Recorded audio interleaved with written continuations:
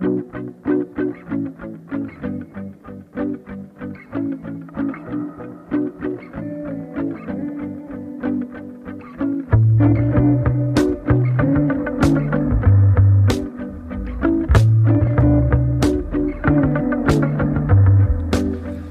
she's leaving. Congregation left the abyss. Suffocation. She's been dreaming. Relocation. From monastic regulations.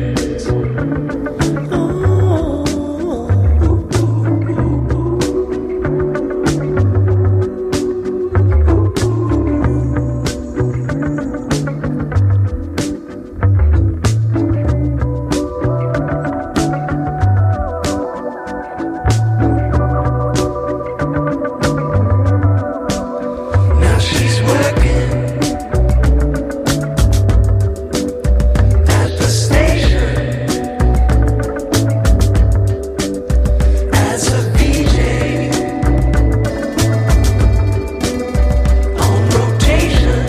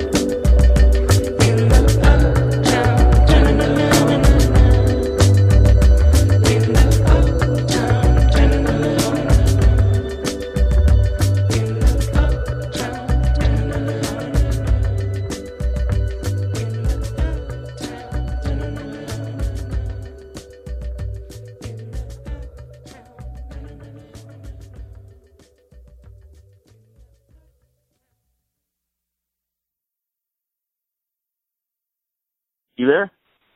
Yep, I'm still here. Cool. It merged. It's got a call, I guess, some sort of service to record our phone call. So That's crazy. yeah, and then you just kind of merge the call, like, you know, when I was trying to figure out a way to have Cornelius and Slegov and me on the phone, I was trying to figure it out, and my fiance Joanna figured it out. She called me and then had my added my mom to the line. And that's how it worked out. I mean, the third person usually sounds kind of the shittiest, but I mean it's yeah. A little bit, you know, for the low rent sort of recording we do on the show, it works pretty great. So. Yeah, I mean, for free you can't complain at all. Yeah, they did say. I think the app says like you will get like a fee by like the end of the year or something like that. But I mean, between all three of us, it's not a big deal. Like $10. Probably so. Some bullshit like that. You know, it depends. You know, our recordings can go or vary between an hour and 30 minutes to fucking 3 or 4 hours. So that's crazy. Yeah. Well, how are you, man? How was your day? Oh man, it's been a slow day already. We had chicken parmesan for dinner, which was amazing. We watched that Let Me Make You a Martyr movie, and just been quiet all day. How was that movie? It was definitely interesting. Not at all what I expected, you know, besides the visuals anyway. It was definitely very kind of like Kill List, if you've seen that. Yeah, I've seen Kill List. Okay, so it's definitely got that kind of a vibe, but very, very small town and very hillbilly. All right. Is it as bleak as Kill List? Yeah. Okay, that's good. That's good. I like bleak. Good. Yeah, I mean it goes all the way and then some, but it definitely has, you know, a little glimmer of hope at the end. But definitely it's well worth a gander if you're into that kind of thing. Yeah, I'll the problem is for me at least with when say Trick or Treat Radio, somebody does like VOD movies. It's harder for me because I rarely ever rent VOD stuff because it's always like it's usually like $6 or $10 to rent a. Yeah, it's anywhere between like $4 to $6. Those are the Okay. ones that I get anyway. All right. Well, usually Facebook. What the fuck am I talking about? Netflix will usually have them at some point, so I usually wait till that happens and I'll watch it. Oh yeah, absolutely. If you have Vudu though, there's a section where you can watch free movies with commercials, and it was under there, which was how I saw it. So you don't have to pay anything for it. Oh man, everybody keeps telling me, Swagos is telling me, Cornelius is telling me to get this Vudu thing, and I'm like, all right, and I'll get around to it. I don't know, it's just lazy, I guess. I don't know what's going on. Now you got a reason. Well, Cornelius, one day, maybe you remember, but remember that one day where we're all chatting up about Hannibal? For like a couple hours, and then like Cornelius was like, he private messaged me, and he was like, dude, I have like all the seasons, they're all on Vudu. I'm like, oh man, I gotta get on there and watch all these, and I just still haven't got around to watching all of them. I don't know what's wrong with me. Good. Lazy. I don't know, man. Just things come up. Maybe they like not even like serious things, just like trivial things. Like all of a sudden, I remember that I gotta take out the trash and take the trash out and like completely forget about what the fuck I was doing. And I'm doing something completely different. You're like, well, shit. What was it? Oh, I better go do the dishes now, or walk the dog, or Pretty much, just about anything. So, hey, I was gonna ask you, what's you're on the episode of Good Movies Bad People, the newest one coming up. Is that coming out next week or? Hopefully next week or maybe the week after. I haven't talked to him yet, but he's been spacing them out, to make sure they've got a little bit of room to breathe. But I'm going to be up there for Don't Go in the Woods Alone, and then we just did one last week for Sleepaway Camp. So definitely some good stuff coming up. Is the Sleepaway Camp one out yet? It's not out yet, is it? I don't think so. Let me take a look and see what's out right now. I can't remember which one was out now. Looks like Werewolf versus the Vampire Woman is the most recent one. So he's probably about due to put out Don't Go in the Woods Alone. I definitely like the way he's going about the new format. Yeah, me too. I like it a lot. I know it gives him time to breathe too, man. Like he's a busy guy, and he was banging those episodes out. There were tons of content in those episodes he was putting out. And I love that, but like now it's like he lets him have like a life. He gets to do things, and right? Do a show and all that. Yeah, like once a month or once every 3 or 4 weeks, you just throw on an episode and be good to go. I love that. Yeah, I'm glad he. Sometimes it sucks because I forget that the show is on again because it's been so long since it was off, and then I'm like, oh shit! And I get to see on my feed I had a new episode of Good Movies for Bad People. I'm like, oh fuck, I forgot that was even this bad. I listened to that shit. The first one I listened to was one with you, and then after that I forgot that. I keep forgetting that he's putting the episodes out. So I'm like, damn, I got to get back on it. So I love. I mean, there's a couple of good ones that came out right after I was on. You got Iron Rose with Scott, I can't think of his last name for the life of me, but that's a really good one. And then that Werewolf versus the Vampire Woman is really, really good. It's got Brad from Hello, This is the Doomed Show. And they're talking about Paul Naschy. So, I mean, it's good stuff and definitely worth your time. Definitely, Paul Naschy's always worth the time. Hell yeah. So, what have you been watching besides the movie we watched tonight? Let's take a look. I've got a list here. Let me pull it up. I watched one. That's all right, man. I watched one last night. Let me find it here. It was Big Magnum Kura Sensei, and Nathan Stewart hooked me up with it. It's like Dangerous Minds, that flick with Michelle Pfeiffer from like the 90s. It's like that. but it's really late 80s slapstick Hong Kong comedy. So it's better? It's better. If you like just crazy broad humor, then that's definitely well worth your time. It's got a lot of spoofy elements, a little bit of Mad Max, a little bit of, like high school films, definitely some John Hughes action kind of going on. But it is really broad comedy, so definitely keep that in mind when you give it a gander. But it's a lot of fun. It is freaking ridiculous how silly that is. I gotta get on that. Is he personally giving people links, or did he put a link out on Cult of Muscle, or how does that work? He's going to everybody directly with links, and I can definitely forward it on to you, no problem.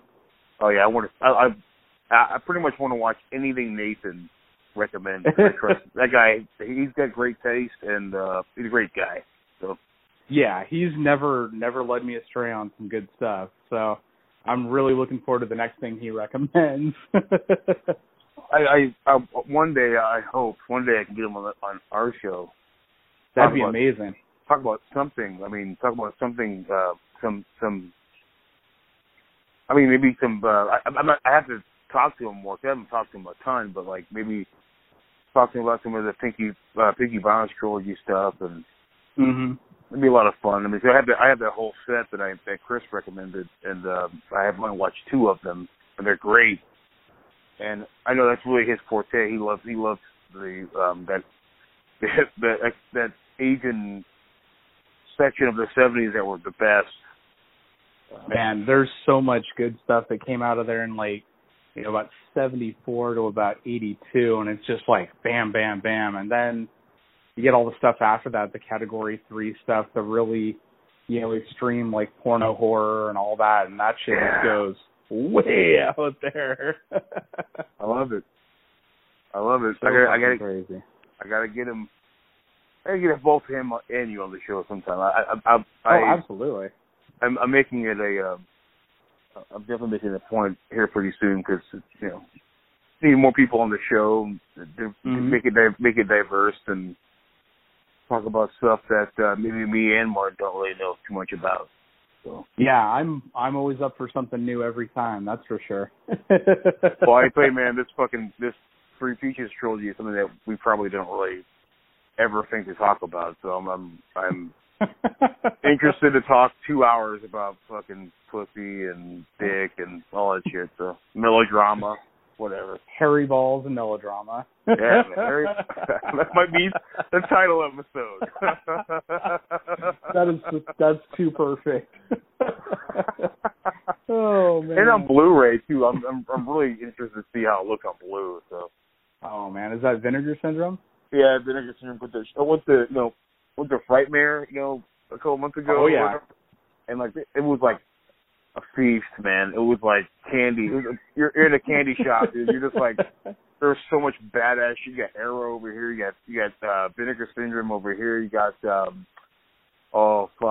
Synapse over here. I'm like, whoa, man, all this shit. There's so many awesome fucking companies coming out bringing badass shit. I'm like, like a Dark Waters, like that. I get fucking I don't know what Three Peaches even is, but I'm gonna buy that. It looks fucking sexy. I'm gonna go over here and pick up that fucking female scorpion prisoner, man, and pick that up. Hell yeah. I was like, I was creaming, man. I was loving it. I gotta get into this shit. Oh man. It's hard, man. Like, I don't know about for you because you have a pretty great collection. And plus, I feel like you are way more knowledgeable about the exploitation era than I am. I just know a little bit, but once I start listening to the GGPNC and start listening to Cold Muscle and listen to like Chris's old show, Mill Creeps, that's such a great show too. Holy shit. Yeah, it was great with what's his name? Death Rattle Aaron. Death Rattle, yeah. Well, listening to all those shows, I'm like, I gotta watch all these awesome fucking movies. The problem is, like, they're not easy to find. Well, they weren't easy to find for me. And I was like, what am I gonna? I don't have a computer or anything, so it's like it's hard for me to like go try to download them somewhere. Like I have to outright buy them from somewhere. Yo. And it's pretty tough. It's pretty tough, man. So. Oh yeah, I know the pain. Unfortunately, way back when I started getting into these kind of movies, I went through and bought like little Xerox copied guides from like Blackest Heart Media and Video Mayhem of Florida, places like that, and I just bought, $10 VHS tapes just unseen, and I was like, all right, well, I've heard about this, let's see what it is, and sure enough, I know the pain. I never got that. I did buy stuff on tape. I don't know if I ever bought bootleg stuff on tape. That was never really was more like pretty much whatever my family, my parents would like record on VHS. So I got like mostly for me was more like the major release stuff, like Predator and stuff like that. So like, oh, absolutely. So when I picked up when I picked up Fulci's like The Beyond for the first time, when I picked up that clamshell from Suncoast, it was probably one of the first tapes I ever bought that was like something that was completely different for me. Like it was my first like Italian horror film. And I was blown away by it. And it took me a long time to get there. I paid like $25 for the fucking tape, but it was worth every penny. Totally worth it. I still got the damn thing, so I'm like, fuck it, I'll keep it. Right? You might as well. I mean, if it's a beautiful package, it's definitely worth keeping. Yeah, I mean, it's just like, the old school, like, clamshell with the black outlining, and they get the awesome, your awesome painted cover, and then the inside just all black with the tape. But so cool that I have it. And, still really cool. I got that director's cut of Army of Darkness from the back of the day. It was like it's got the gold clamshell with like the red. Oh yeah, I remember that. It was like this ridiculous cover with like, Bruce Campbell with like a fucking 12-pack and like he's fucking looks like he's flying like Superman and shit. Yeah, he's like Superman. Yeah, it looks amazing. You're like, wow. So even like Bruce Campbell talked about like ridiculous cover. I'm just like this fucking muscle bound guy. But like, yeah, I mean, sadly I didn't have a lot of friends that had that were like really into that kind of stuff besides besides Martin. Martin would have a lot more. He was still collecting VHS tapes from like antique malls and stuff, so I'd see like little things here and there from his point of view, and like he would be renting stuff from Netflix, and they just did the discs back in the day, so I'd see like stuff like Vamp and stuff like that, and I'd see like what the fuck is the movie? Mean Christian did it on his show, not Raw Force, but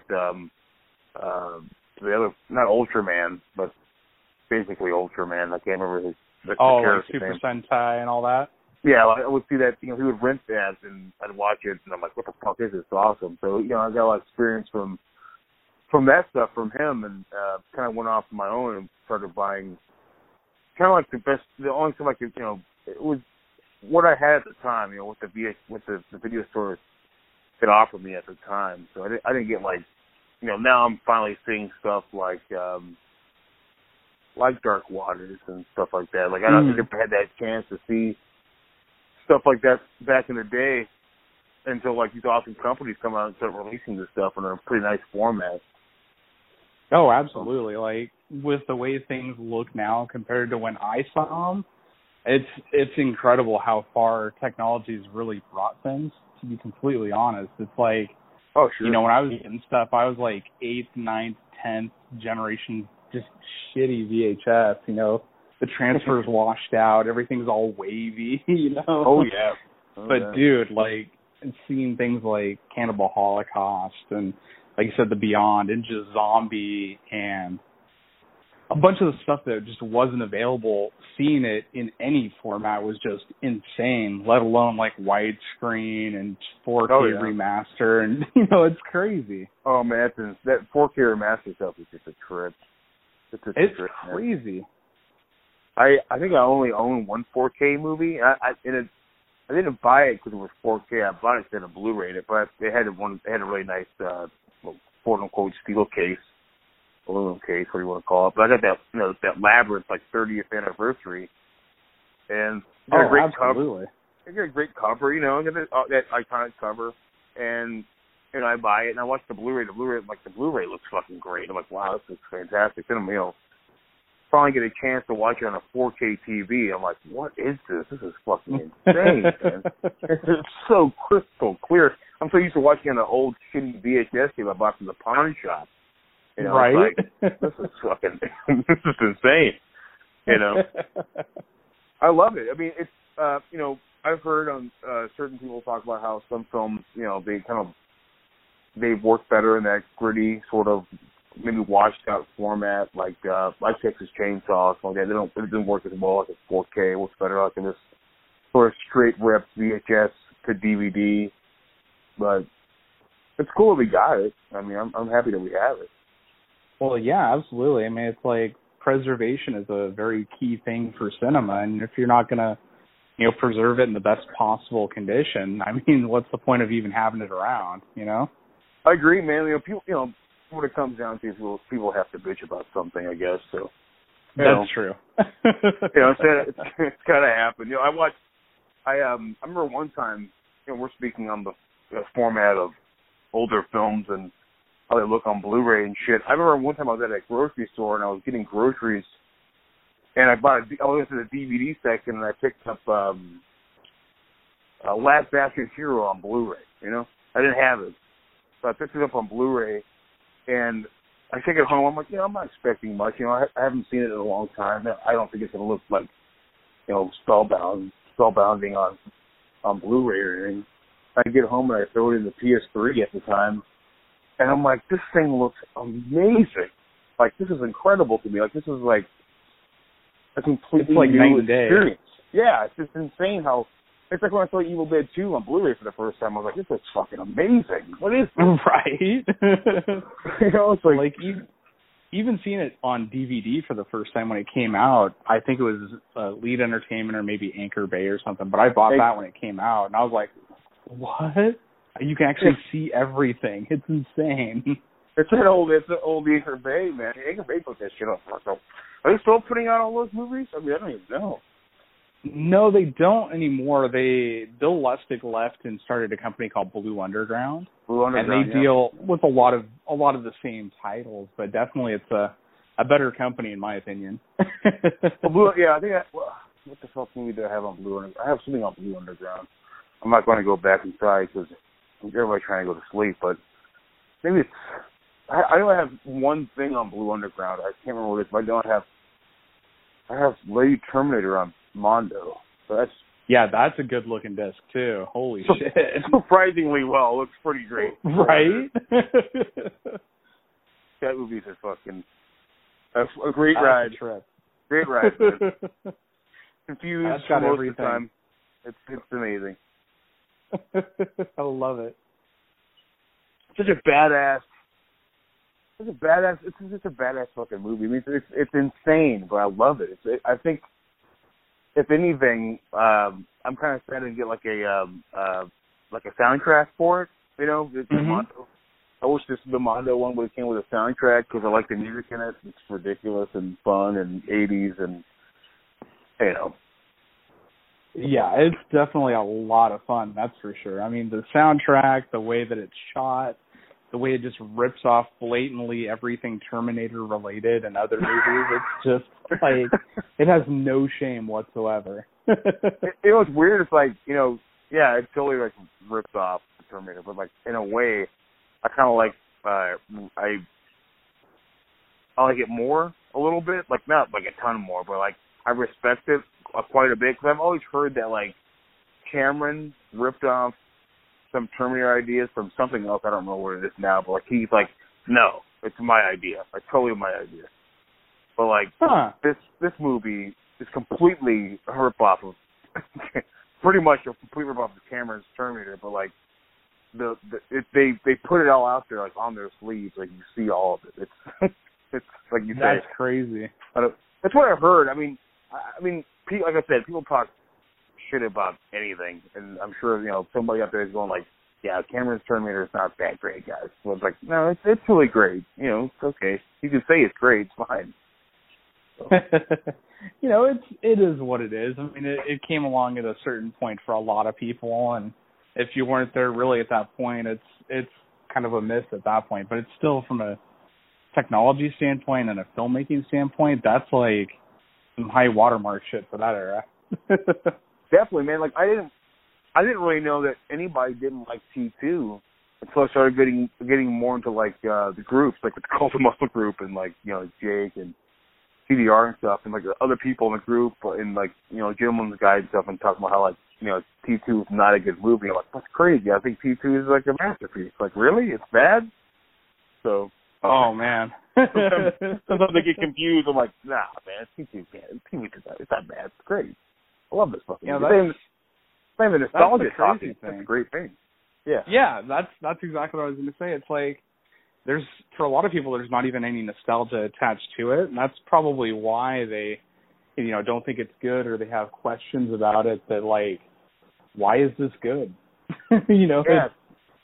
And it doesn't really hold up all that well for the most part, but you know, there's some stuff that's still pretty good. But man, it gets dicey. Yeah.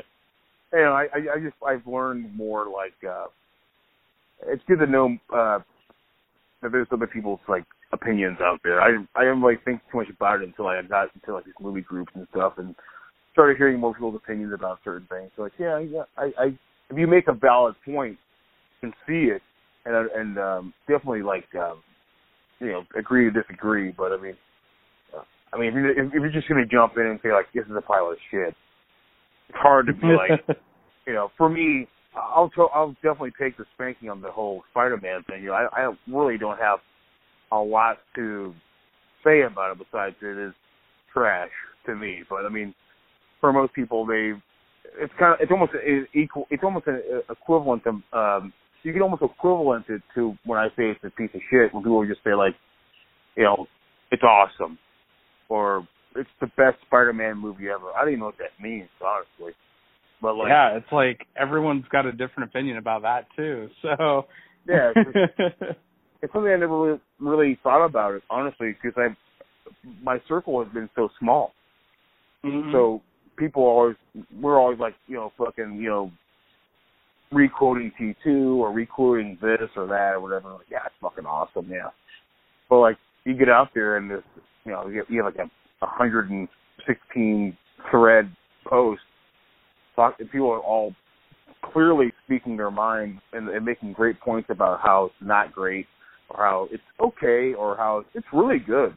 You know, so it's interesting, you know, how when you jump in there and you're like, yeah, I have to see everybody's opinions. That's what makes the world go around, and that makes us cool. That's to get along in the whole movie-loving genre family.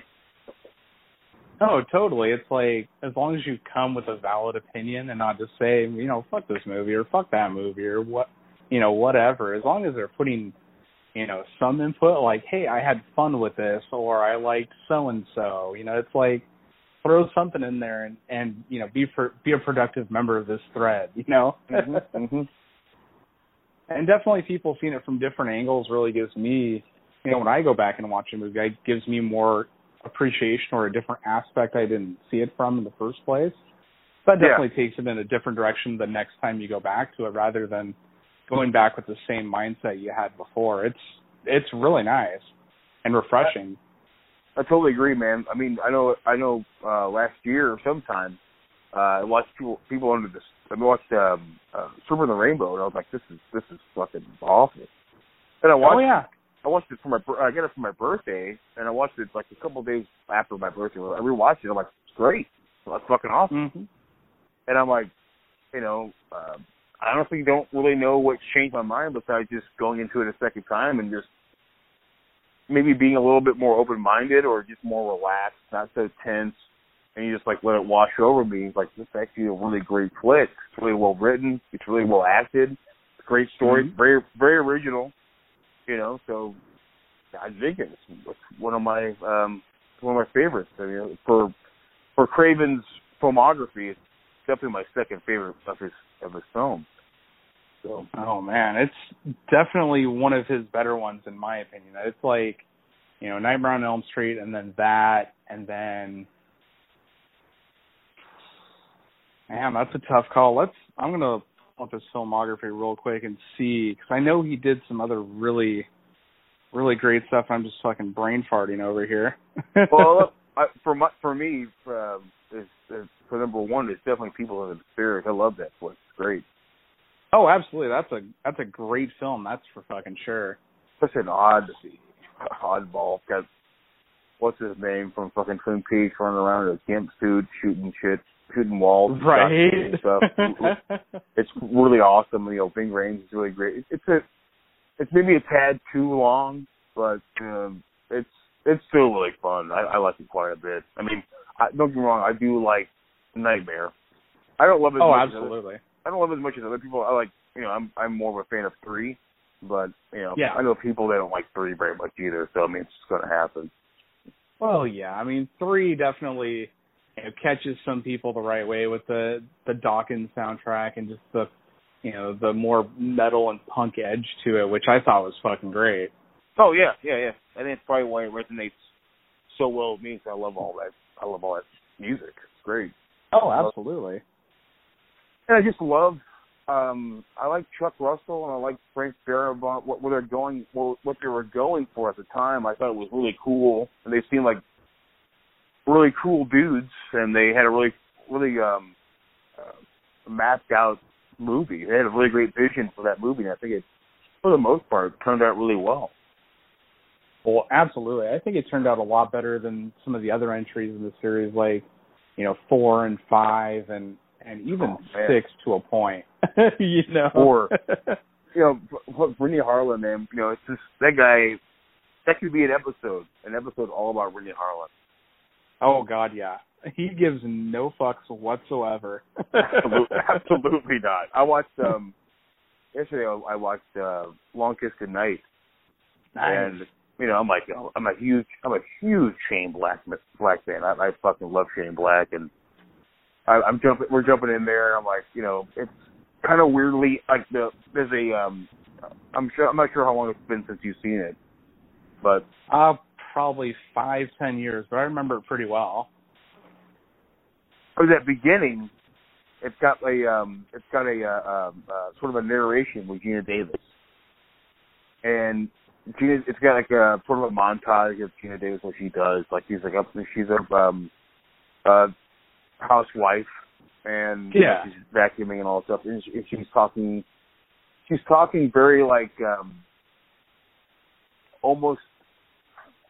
I can't think of the words here. I'm not the best at words. Plus, I've been out in the sun I've been out in the sun all day. It's a fucking water park, but I'm just sunburned and shit. But like, she's very like naive sounding. She sounds like a child, and talks about how like you know, I woke up, I was born in these clothes, and only thing they had that was left of my old life was this key, like a lockbox key, and it's very it's very strangely edited, but it's Rennie Harlan.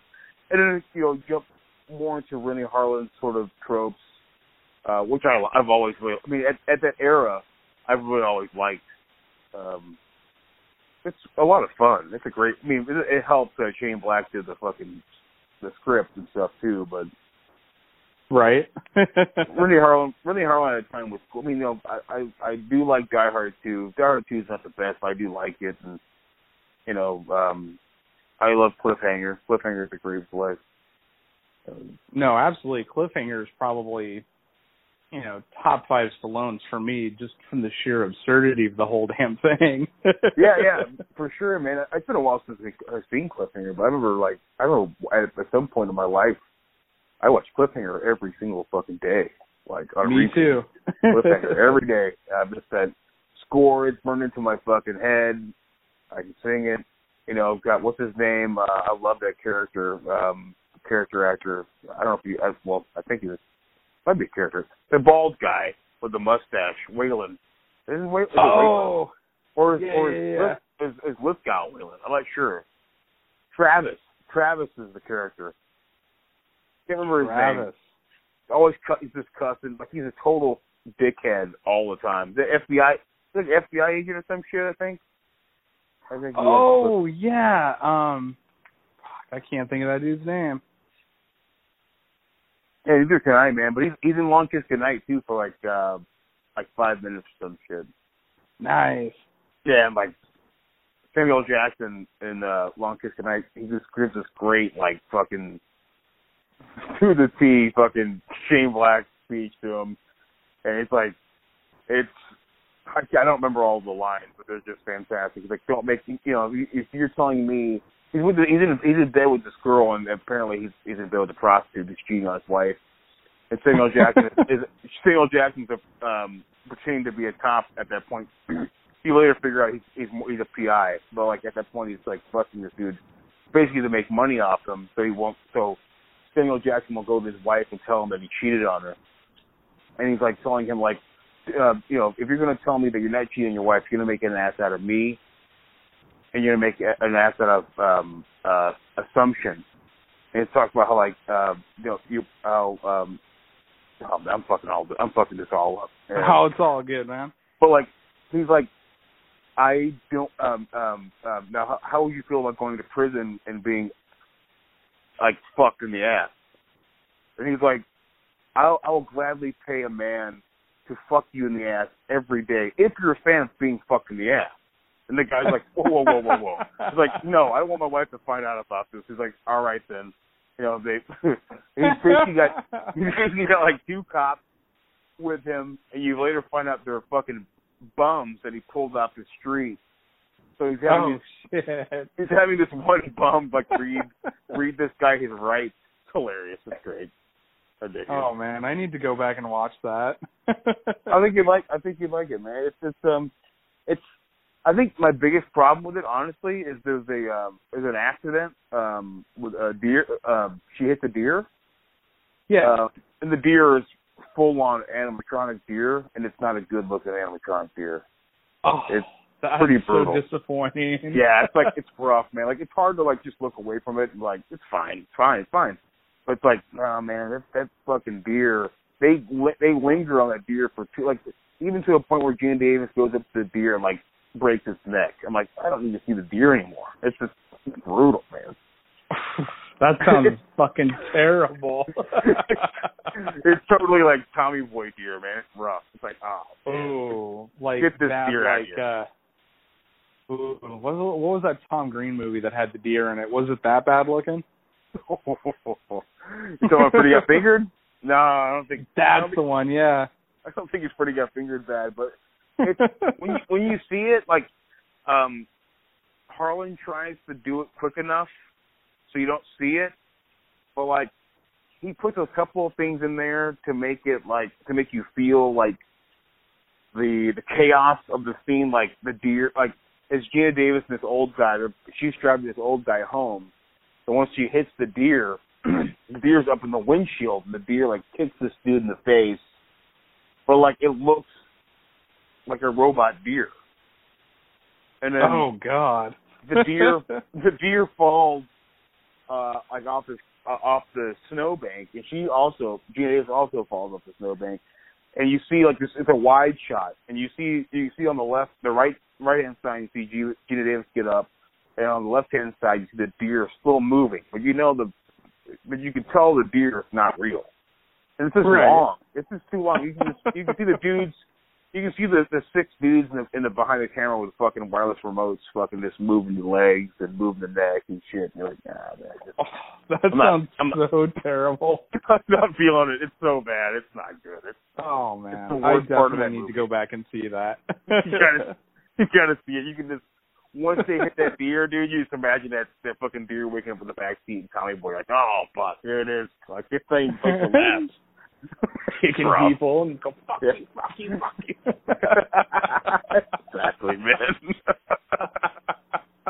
Oh, sorry, the car, man, but that was awesome. It's a trip. But, what else you been watching, man? Crazy. Let's see what else we watched. I saw The Parallax View with Warren Beatty. Is this new? No, it's from, I want to say like 70. Let me look it up, just to kind of get my facts straight. Let's see, 1974. So we're talking about like Beatty in the prime still? Oh, yeah. This was Beatty. He was like 30, 35, good head of hair, so just crazy. Yeah. Did he direct it? I believe so. Let me just double check. Looks like Alan Paluca actually directed it, or Pakula, sorry. He's the guy that did All the President's Men, The Pelican Brief. Shit. So, shit. That's a good. Even was a producer on Sophie's Choice. Oh, wow. Ooh. Wow. That's a hell of a fucking pedigree right there. Yeah, man. Yeah, man. What's this flick? Is this a sort of a espionage flick, or? Yeah, it's trippy. Basically, Warren Beatty plays a freelance article writer for a newspaper, and he's just not getting any work, and the guy that runs the paper is just hates his fucking guts, and he just keeps bringing in all these garbage stories that just aren't getting him anywhere. And he comes across this like questionnaire in a back of a magazine for the Parallax Corporation, and he's like, well, I wonder what this is. So he takes it to a buddy that's got monkeys playing Pong for some godly reason. Whoa. But all right. It gets crazy like that. But he brings it to him, and he's like, this is basically a test to find out if you're psychotic or crazy or, weird shit like that. So he's like, oh, I think I might be onto something. And while that's going on, there's a separate story of somebody going around and assassinating people in power. And it just kind of keeps going for, about an hour, 15, and then it just converges and shit just goes crazy. Oh, so man, that's awesome. That's definitely a lot of fun, and it's got like William Daniels, Warren Beatty, a lot of definitely older people that you would recognize, not necessarily from newer stuff, but stuff from that same era. But that's definitely way worth your time. Oh, that sounds fantastic. It's got a great title, too. Fuck. Yeah, dude, that title was what caught my eye when I was going through the cable channels when I recorded it. I was like, oh, this sounds pretty cool. So I just clicked on the thing and just read the description. It was pretty much a more condensed version of what I told you. And I was like, Warren Beatty and, espionage? Okay, I'm in. I'm sold. And holy shit, was that really, really good. I'm digging it, man. I'm going to check that shit out then. Well, yeah, it's not Thief level good, but it's really good. I guess we should probably hit a little bit on Thief. Oh, for fucking sure, man. That's the talk of the group. Since it's our first time talking in person, which I'm happy we're doing. Yeah, absolutely. I didn't know. I've been told. Jason Hodge, the dude is awesome. He always talks about how these noir flicks from like the 70s and the 80s and stuff, and he's got great taste. He's always great. He's giving me great recommendations and shit. And absolutely. I'm like, finally, fucking Criterion's having a sale. I can go pick this thing up. I've been dying to pick it up. And it's so good. I'll tell you one thing, man. When I went to Barnes & Noble to pick up the movie, I wanted to get it on blue, and they had one copy of it on blue, but I also wanted to get the red shoes. But the red shoes was $40. Really? So it's like, yeah, on regular DVD, like it wasn't blue. Oh, fuck that. So I was like, well, they don't even have a blue red shoes. So I'm like, I want to get this like that. I want to watch this fucking movie, and if it's $40 now, it's going to be $40 next time they get it back in. So I might as well get it now. So right. I got it, and I sacrificed fucking getting Thief on blue, which wasn't awful. Wasn't awful. I mean, don't get me wrong. I'll go back and buy it again. But that's a Sophie's choice. Yeah, it was brutal. Like after I watched it, I was like, I gotta go back and buy the blue copy now. Yeah, so. The blue is holy shit stunning. You'll see. I'm getting all choked up just thinking about it because it's that good. Oh man, I can imagine how all of those scenes, especially that scene I talked about before, that scene, which is a fucking great scene where it's on a crane or something where it comes down in that alleyway. Right at the start. Yeah, right at the start. With all the I don't know, fire escapes and shit on the sides of the building with the rain and the street lights, and it's fucking. It's like when I saw that, when I started watching it, I was like, Joanna was right there with me. She was like, she saw my face. She was like, "What's wrong? Are you okay?" I'm like, "I think this might be my favorite movie ever made." Like, this scene is fucking, this shot is incredible. Then like cut to like Belushi fucking working all those voltmeters and shit. It's like, oh yeah, man, this is gonna be the jam right here.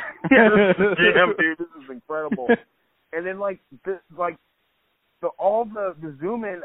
I'm not sure if they're zoom ins or what they are, but all the stuff with him, like with the going inside of the lock, the seeing the lock actually move, is it's incredible. Like, you're like, if you're a fan of film, you will be like, you know, like I was, or like you were, like just basically stunned. You're like, whoa, this is taking me, like, I'm fucking flipping out right now. This is amazing.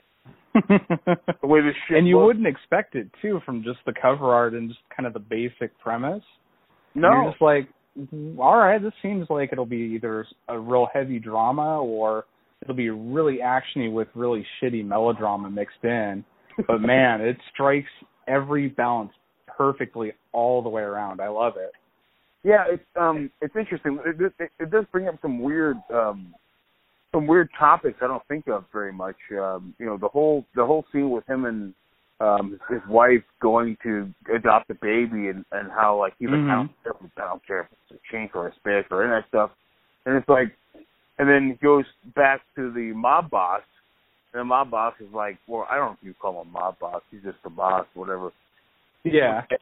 What do you say? Like, you can call me dad or whatever. It's weird. It's yeah, you can call me Pop or Dad or some variation of that. And it's like, so whoa, strange. Dude. Strange. Hey, like, I'll get you a kid. He's like, what do you want? I want a boy. You got it. You got a boy.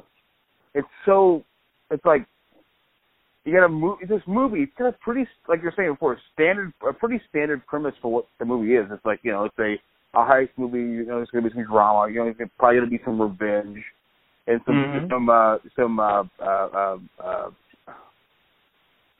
some turning against each other kind of shit. And then all of a sudden you got like this conflict of James Caan wanting to have a child, but his wife cannot have a child, and basically getting a child off the black market is insane. Yeah, it's like, what? That's heavy. It's like, and it's so. If you're not paying attention to it, it's going to pass you by real quick. It's going to pass you by. Because everything, just like everything else in the movie, it just feels very off the cuff and like, oh yeah, no, I can go get you a soda, a baby, and some watermelon. Whatever you need, you know.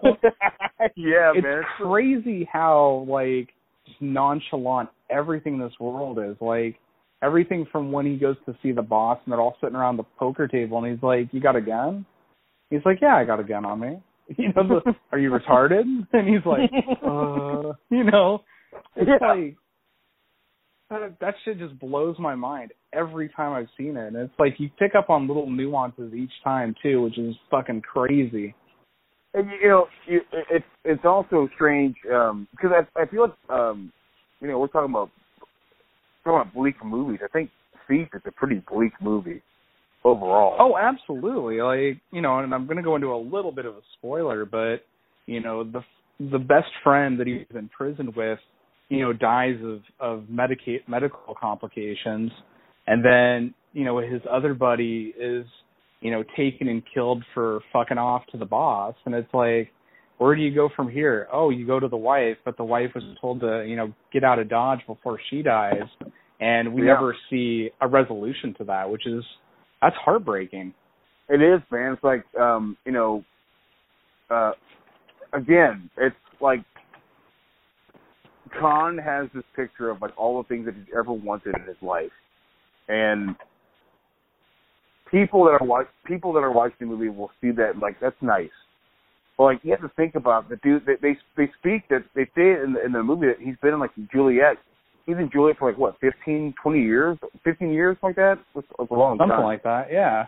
And he finally gets out. He's like, you know, what are all the conversations that him and Willie Nelson ever had? Like, probably talking about getting out, finding that one last score, and then having a family, and not having to worry about anything else. And you have to think about, like, because they don't talk about it too often in a movie, you have to just be a human being and watch the movie. Like you have to feel like these guys have known each other forever. And having this sort of last score is the resolution to all of their problems. Like they're gonna finally have a family. They're gonna live on a beach. Everything's gonna be fine, and they're gonna get out of this shit because they know how to work. They know how to work. Like Khan, before he gets with the boss, was working correctly. Like I don't have any ties to anybody. I work alone. I am self-employed. You know, that's what it was all. He should have stuck to that plan, but like it was too good. I don't know, man. Like, how do you feel about it? Because like he works with James Belushi, but like, is he doing it because maybe it'll benefit Belushi too? Like he'll have a life or a family. He's not thinking about himself. It's complicated. I'm not exactly sure how to feel about it. You can definitely see it from either angle. I think, you know, he was making enough and then cutting in James Belushi on the side and giving him, you know, enough to get by. Like, you know, if you become famous or, you know, financially stable, you'd want to bring your friends up and bring them along with you and really help them get to that next level, you know, beyond poverty or beyond whatever rung that they can't reach, so to speak. That's the way I've always looked at it. Yeah. Well, yeah, that totally makes sense. I mean, and that fucking scene at the diner and shit where they have the talk, it's brutal, man. It's like it's weird. It's like I understand where Khan's coming from, and I also understand where I'm shit. I don't remember the actress's name. Right. But you understand where she's coming from as well. They're both people that are pretty much set in their ways, have been hurt plenty of times, and maybe now things will be different. Like they're really taking a chance. Not only is she taking a chance being with him, but also Khan's taking a chance being with this boss and working under somebody. And you have Belushi basically being kind of like the child. I mean, he doesn't act like a child, but like the child in a way, like saying like in the mentality like everything is cool. Like I'll just do my job, like I know how to do it, and everything will be fine. And sadly, you know, spoilers if anybody's watching this, listening to this, but like, you know, I only watched the movie for the first time like last weekend, but you know, the way he is taking out a picture is nonchalant. It's like he is just like the way they discard him, his body is like it's just whatever. It's brutal. Like it's really brutal. it's so fast. You're like what happened? Like I need to rewind and see what happened here because like he's in and out. He's pretty much almost through the whole movie, right? I mean, you don't see him like as much as you see Khan, but like he's almost through the whole movie. And yeah, he's there right up to like the past 20 minutes or so. I'd say. Yeah. And then it's another interesting part. I always find this interesting. I can't remember. I know I've seen it in other movies before, but I can't think of any of the movies right now. But like that scene where Khan comes into the house, into the boss's house, and like he sees that woman sitting on the chair in front of the TV, and she says nothing. And it's like, you think this guy, this boss guy, he's a piece of shit, obviously, but like, it's he really tries to make a point that like if you take care of me, I'll take care of you. I'll always take care of you. But like that scene where you know they discard Belushi, and then he has that talk with Khan on the floor is fucking like disgusting. Like it's like the purest of humanity, like of humanity's evil is that guy. He's like talking about like I'll take your cunt of a wife and I'll put her into prostitution. I'll take your fucking child and give her back to the fucking mother. Your piece of it's brutal, man. It's like, whoa, what happened? Like the movie never got this dark until now. I mean, like they're like like an hour and some odd minutes in, and like they've already done a couple scores, and like now it's getting really bad. really bad. Yeah. I think it's the fact that the more he owns of his life, so he's already taken out, Belushi, and he's got him the kid, and he's working like right under his thumb, and he knows where his wife is, and he got him that house, and it's like he owns everything about that guy's life at that point.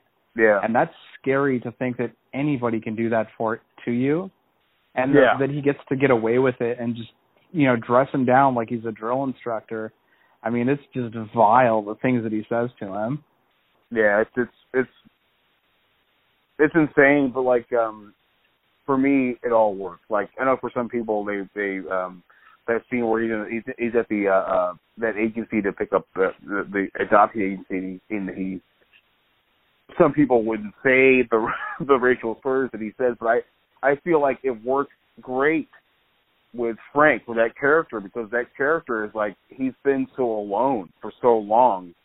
Mm-hmm. It's like whatever he's saying that might be derogatory or sensitive, some people are racist or whatever. It's not a pure form of racism or anything like that. It's just that's the way the guy was raised. That's where he comes from.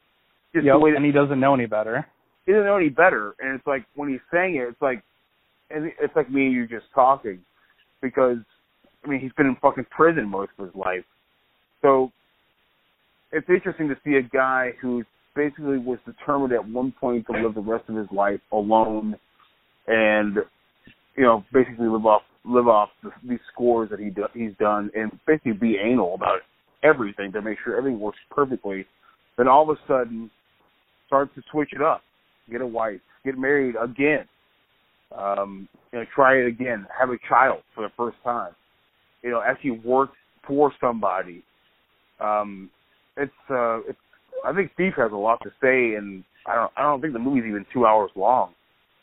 I think it's an hour 42, something like that. Close. I could be wrong, but I know it's not incredibly long. That's for sure. Yeah, I think you're in and out pretty. A lot of stuff happens, and a lot of deep shit happens pretty quick in that movie. And if you don't really pay attention, you're gonna miss a lot of stuff. Like you told me, last week or something when we were talking about Thief. You're like, watch it again. You're gonna catch it. You're gonna catch things that you completely missed the first time. Absolutely. Every single time you watch it, you'll see something different or something that'll catch your eye in a little bit of a different way, and you'll be able to appreciate it more, or even in a different way at that point. It's one of those films, and it's just fantastic. And you also get a really nice sense of where man comes from, because you watch those. Absolutely. You watch those like behind the scenes. Well, they're not really behind the scenes, but like with like James Caan. Like this is the one I've watched so far. But like when James Caan talks about how he got sent to like Arizona or something like that to work with this like master gunsmith, basically, this guy who's really great with guns and with marksman, and he learns how to train how to like position the 45, how to like carry yourself while holding the 45, how to like come through a door and like watch your corners for 2 weeks. I mean, that for this movie where Caan doesn't use a gun very much at all. It's like I think he uses one like 2 or 3 times total in that whole movie. Yeah, I mean, you get the part where he gets dropped off. He goes into that fucking agency. You see like you see like Farina come through and everything. And he goes in that room and like fucking threatens that guy and all this shit. Oh, that scene is so good. Let me ask you, man. I was thinking about this. Is this the first movie we get to hear that classic line like, I'm the last man in this world you want to fuck with? Is that where this comes from? Is. I mean, cause I've heard that line in other movies before. It's like, is it Thief where this originates from? Because, like, I feel like it is. I think it is. I've seen a whole bunch of movies that came after it that definitely ape that. Yeah. But I don't think I've heard anything before that. Me neither. It was interesting to hear that. Like that's such a fucking manly line. That's like, right. It's like, it's perfect.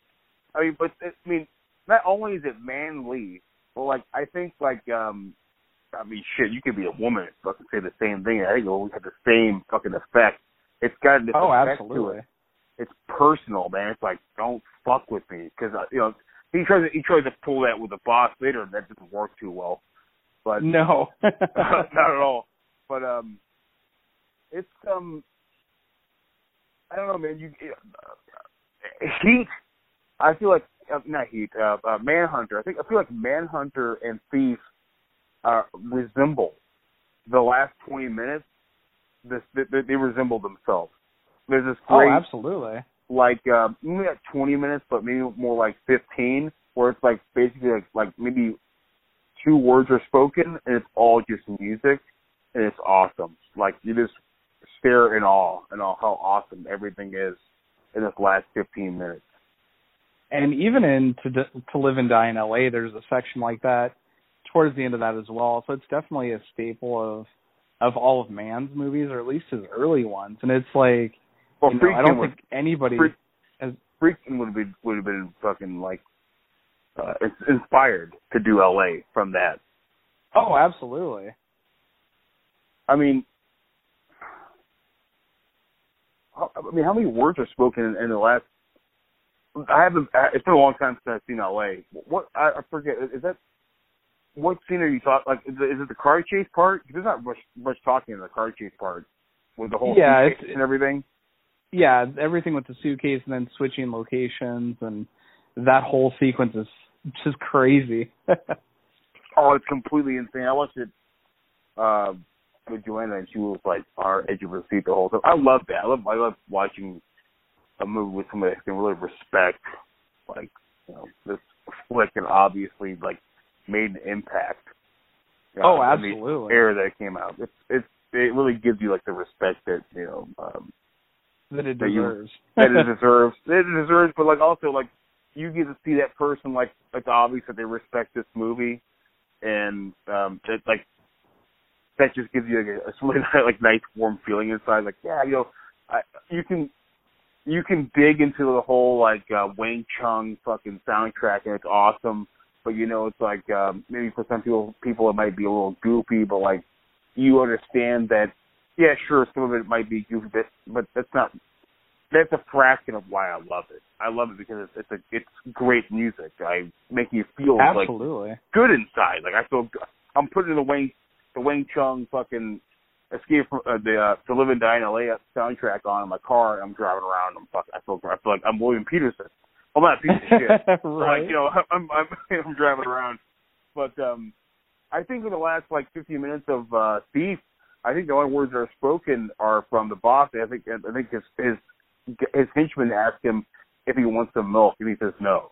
That's like the last lines of the movie, and after that, it's all just like shooting and fucking. He beat that fucker up with the fucking refrigerator door and fucking hit him over the head with a gun. It's pretty great. That sequence is so crazy. Oh, it's completely. Dude, I didn't see that. I mean, I know was this your second time watching it just recently? Yeah, second time. Okay. I was completely taken aback by the blowing up of the house. I didn't see it coming. Right? And I should have expected, because I've seen movies that play out this way, but for this, I didn't think he would blow up the house. I didn't think he'd burn the house down. I was just like, oh, he's just going to leave the house and he's going to go after the boss and attempt to fucking assassinate his ass. Yeah, I didn't expect the house either. That was crazy. It's a great explosion too. Holy shit! I mean, they really fucking blew that fucking house up. Yeah, that looks real good. I also didn't see Khan being as cold when he told his wife, like, basically to fuck off, to leave. Yeah. It was really sad. I was really sad about it. I was like, wow, this is fucking brutal, man. Like, she's like, hey, babe, we're a team and all this stuff. He's like, give him give him $25,000 this month, to give him $25,000 this month. Don't forget to give him $25,000 or whatever the price is. It's like, man, it's so depressing, because it's obvious to me that he doesn't want to do any of this, and shit has really hit the fan, man. And yeah, he's lost it. He's lost it all. I mean, I really thought that Khan was going to bite it, and I guess in a way, it kind of does bite it. Maybe like if people believe in the soul, I honestly don't. But I mean, it's a nice thought. But if there is one, he definitely bites it. His soul bites it. Totally. Like, he loses everything. Like, his kid, his wife, his best friend, his work buddy, and his house, and everything. It's like you have nowhere to go, and you have no one to go home to. And it just ends, which is great. Yeah. I don't need anything else but that ending. I don't need to need to see 6 months later on the beach with him getting back with his wife and seeing his kid there. I don't need to see any of that stuff. It ends. And if you want to fucking assume that that's what happens, that's cool. But totally. I don't think it ends like that, honestly. I think like he just drives out in the desert and just offs himself at that point. Pretty much, man. I was thinking the same thing. He either goes to the desert and offs himself, or he finds a fucking a dark place to hide in. He just dies there. I mean, that's it. That's the end. I mean, he's got literally, like you say, fucking nobody left. I mean, his driver buddy is taking care of the wife, but I mean, when the money runs out, he's gone. He's leaving. So, I mean, it's good, man, and I'm glad you rep for it, and a lot of people that I respect rep for it, and I hope Dane watches it, because I'd love to hear his thoughts on it too. Oh, dude, I think Dane would love this movie. I think he would too, honestly. Absolutely. So I guess I'll ask you. I know you mentioned it a little bit, but you saw Baby Driver. I did. And you dug it for the most part? I had a really hard time with the very beginning of it, because it's like I wasn't sure what to expect from the way it merged the music and the action and all that stuff, if you're familiar with it already. But, I expected one thing and definitely got something else at first. I got some hipster, douchebag sounding music and some kid just fucking playing air drums in the car. And I'm like, oh, God. This is going to be like fucking Inside Llewyn Davis with a fucking Fast and Furious car, Oh. But, once the bank heist happens and you realize, the 2 actors or 3 actors, and it's like, oh, all right, well, I'll hang with this for a few and see what happens. And then just fucking, it does all the typical, genre tropes, but I think it really does it in a way that's, fun and inventive, and definitely has that Edgar Wright bent to it. So usually if you like his stuff, you like a little bit of gunplay, you like John Hamm with a beard and cool hair, I mean, you're going to have a good time with it. I think that's why a lot of people respect. It's a double-edged sword. I think that's why a lot of people respect and disrespect Edgar Wright there, because the dude obviously wears his influences on his sleeve. You can either dig it. Absolutely. Yeah, you can either dig it, or you can be like, fuck this. I know the last episode of the latest episode of GGTNC was, Todd's on there, and Todd fucking loves fucking Baby Driver. He was just all over it. Oh, he was slobbing. He loved it. And I'm like, that's cool, man. Like, that's good to hear. I mean, I hear you. I like the way you're like basically like, yeah, I did dig it, but like, there's some pretty stupid fucking shit in here. And I like right. I like reviews more like your review of it, because like it's for me it's hard. It's really hard to hear somebody fully go. I don't know what it is, but like a brand new movie, but like especially by a movie that by a director it hasn't been that long since The World's End came out, so it's like it's easier for me to be like, yeah, Nice Guys is my favorite movie of 2015 because that movie's fucking hilarious and it's awesome and it's perfect to me. It's a perfect movie. Oh, absolutely. But like, Edgar Wright, it's like he really like I don't know how. Maybe you understand me without having to explain it too much. But like, I'm cautious, but I also still want to dig it because I've always dug I've dug them all for the most part. I think. I mean, Pilgrim is whatever. It has its moments, but that trilogy is a lot of fun. So absolutely. Like, I don't think he's made a bad movie, but there's been a few missteps. Is a nice way to put it. Yeah, missteps for sure. Like for me, going back to I'm a slob. I'm a slob for more of Shane Black's dick, but like even people hate for the most part people hate Iron Man 3, right? I mean that's a heavy consistent, right? I mean people hate that movie. Would you say so? It's all right. I mean, I don't really like the storyline with the kid all that much, but different strokes for different folks. I mean, it was better than 2. Hey, there you go. Like for me, like I love Iron Man 3. I love it for all the things that people hate it for. Yeah. So it's like, and it's not even a thing. It's not even one of those things where I'm like, I'm just gonna like this movie because you fucking hate it. I honestly like it because Shane Black fucking co-wrote it and directed it, and I like his style. I like the way he fucking presented the Mandarin. He's a joke. I like that. Totally. The only thing I don't like about it is the very end with the whole Gwyneth Paltrow Iron Man thing. I hated all that. But like for the most part, I fucking love that movie because Shane Black puts it at Christmas time. It's like it's got that Shane Black feel. It's got some great lines. It's a great. I wouldn't say it's a great flick, but it's a really fun flick, and it's my favorite of the Iron Man movies because it's got Shane Black's sensibilities, which I like. Totally. But like for Edgar Wright, I never really thought about it until just recently. But it's a lot of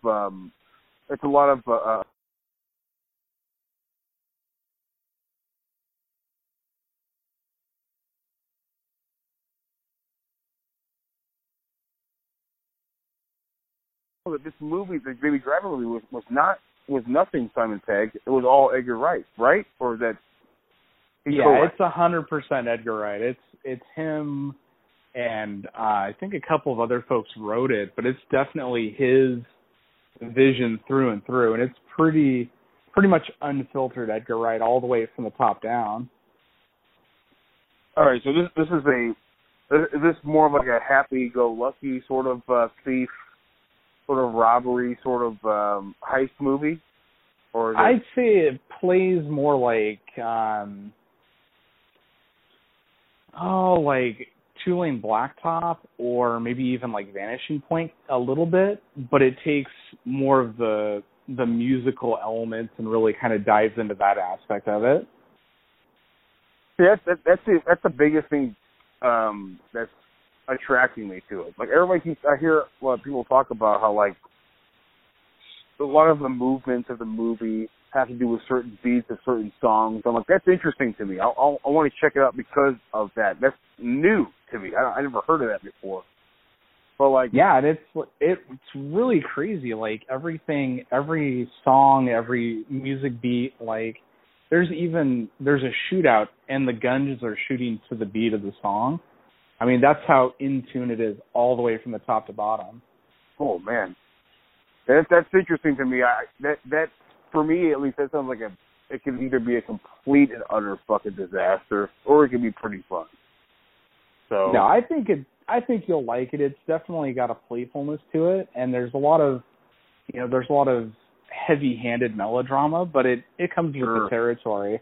I think the musical aspect is definitely what really caught my interest, because I didn't know really much about it going into seeing it, the other weekend, and I came out, I was like, well, shit, that was a lot better than I gave it credit for, just going into it, expecting, Edgar Wright humor with a little bit of music, with, the visuals like a Scott Pilgrim type of deal.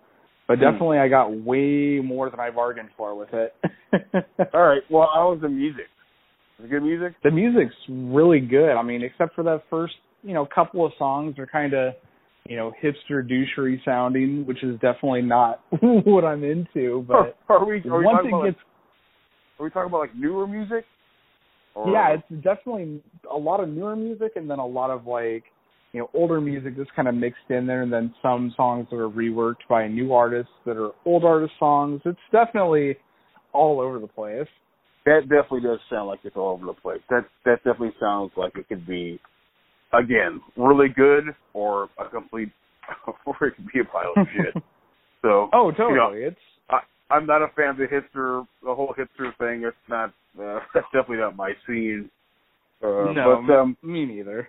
But, you know, I don't even know how I feel about, you know, older music being reworked by a newer artist, honestly. But I mean, does it have a sort of?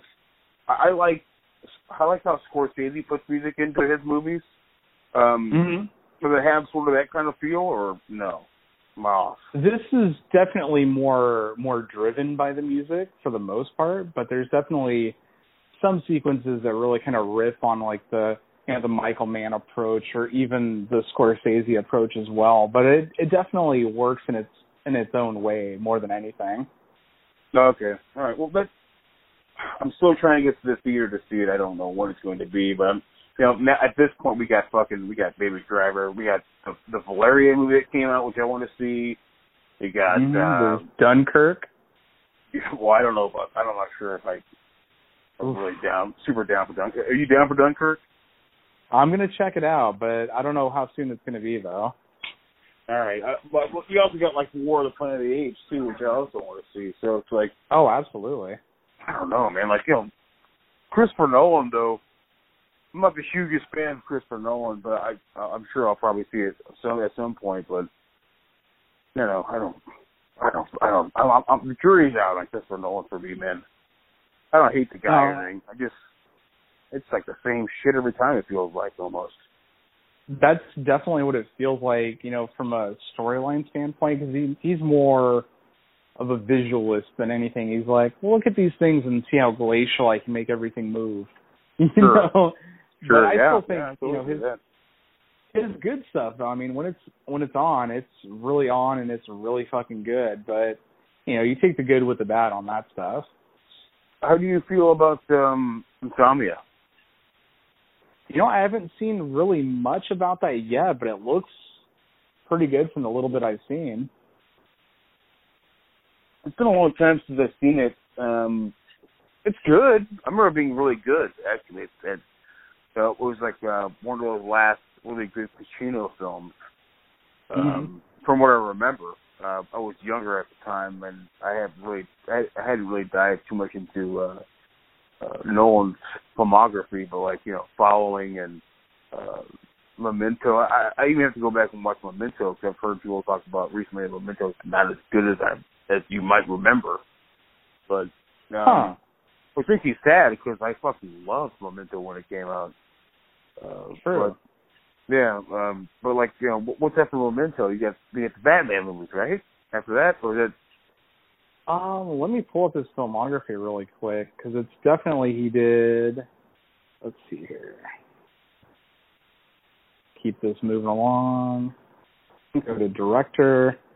So let's see. He did The Following. He did Memento, and then Insomnia, and then he did Batman Begins in 2005, or 2005, I should say, which I really dug. And then right after that, he did The Prestige in 2006. Prestige, yeah. Yeah, that's my favorite Nolan, to be forthright. Yeah, I watched Prestige again. It was probably the second time I saw it, just like recently, like Thursday. This past Thursday. It's on Netflix. Oh, nice. I'll have to give it another watch.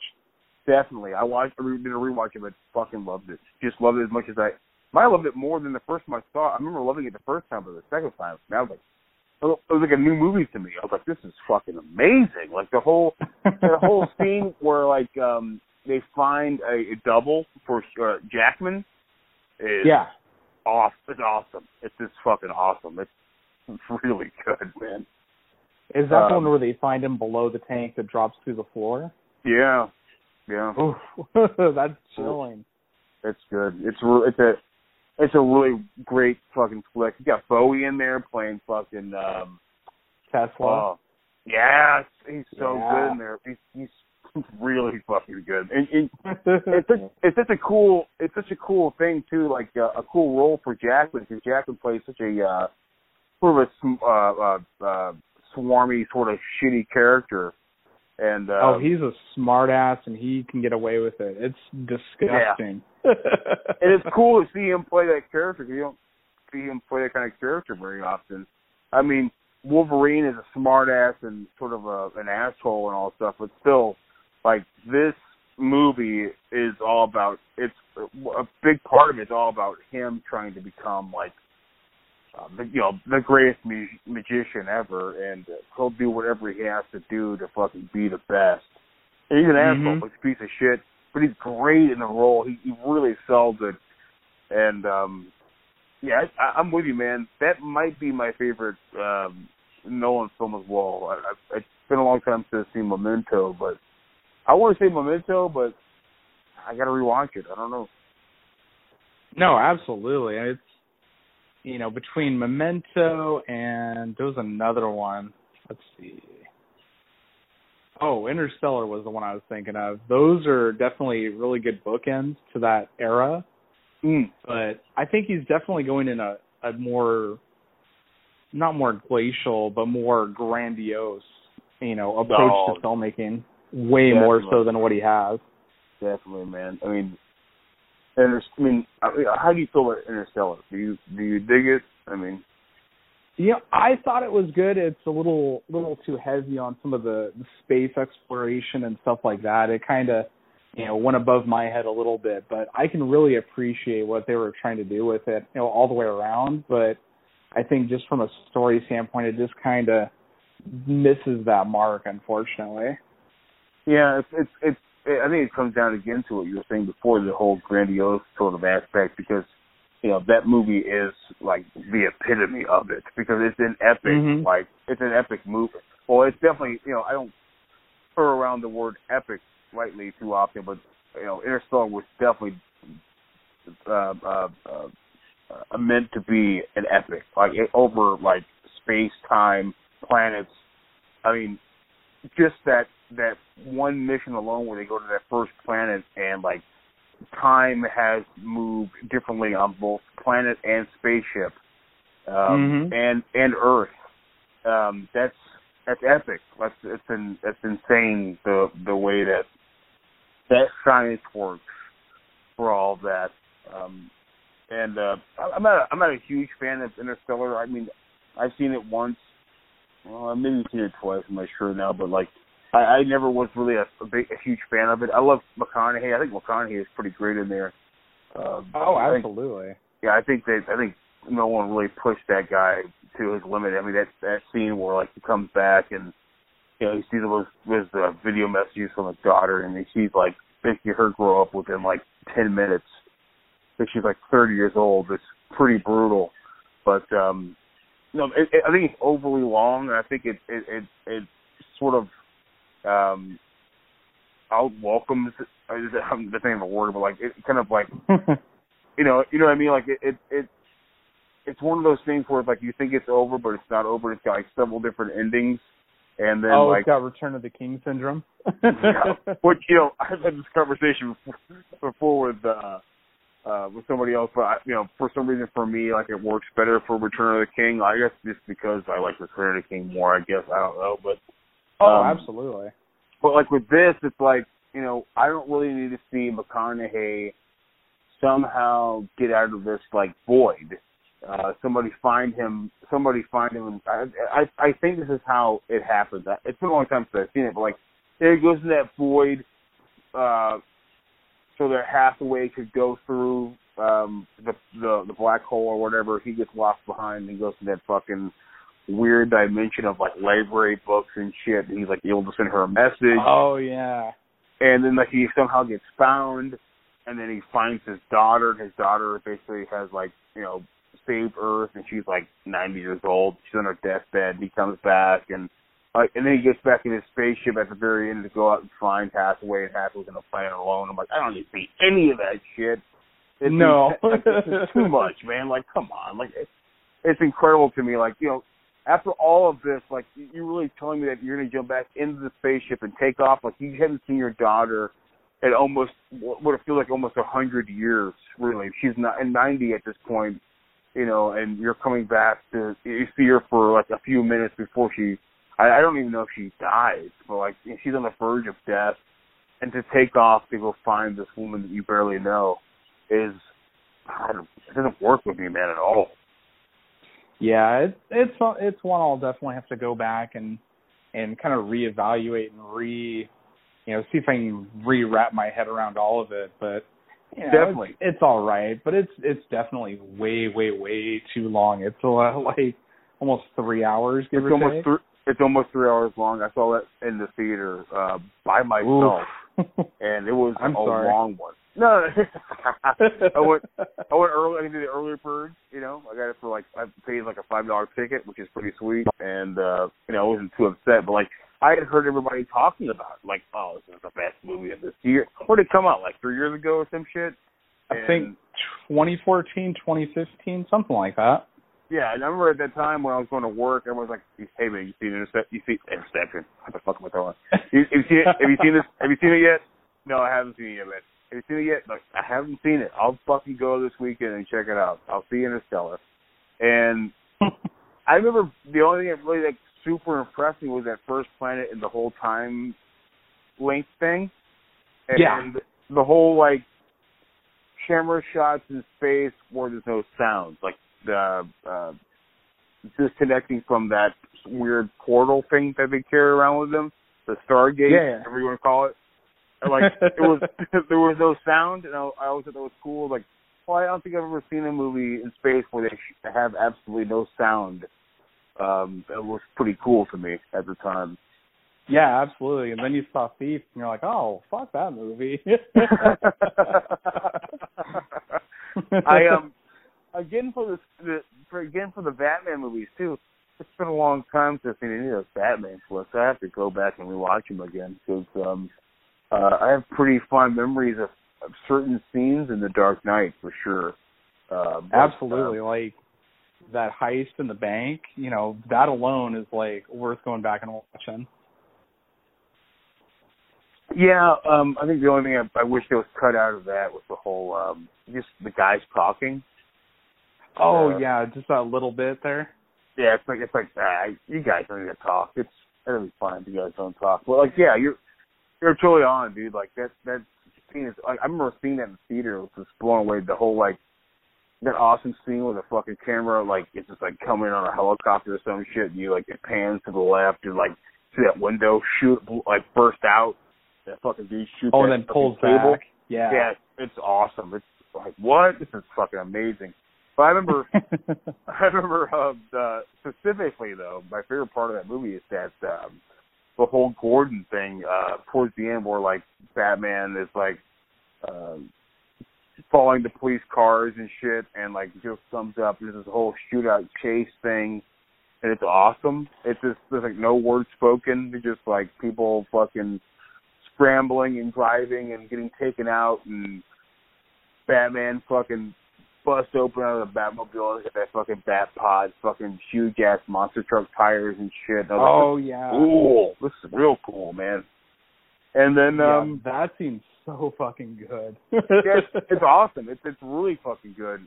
And I don't remember too much about Rises, but I remember in Begins all the fucking Bruce Wayne going to fucking Tibet or wherever he goes to, and he's training with Ra's al Ghul. I remember all this stuff being fucking cool as shit. The whole he puts the mask on, goes back into the fucking the whole wave of ninjas and coming out, who's trying to cut the right one is awesome. I remember all that being super cool.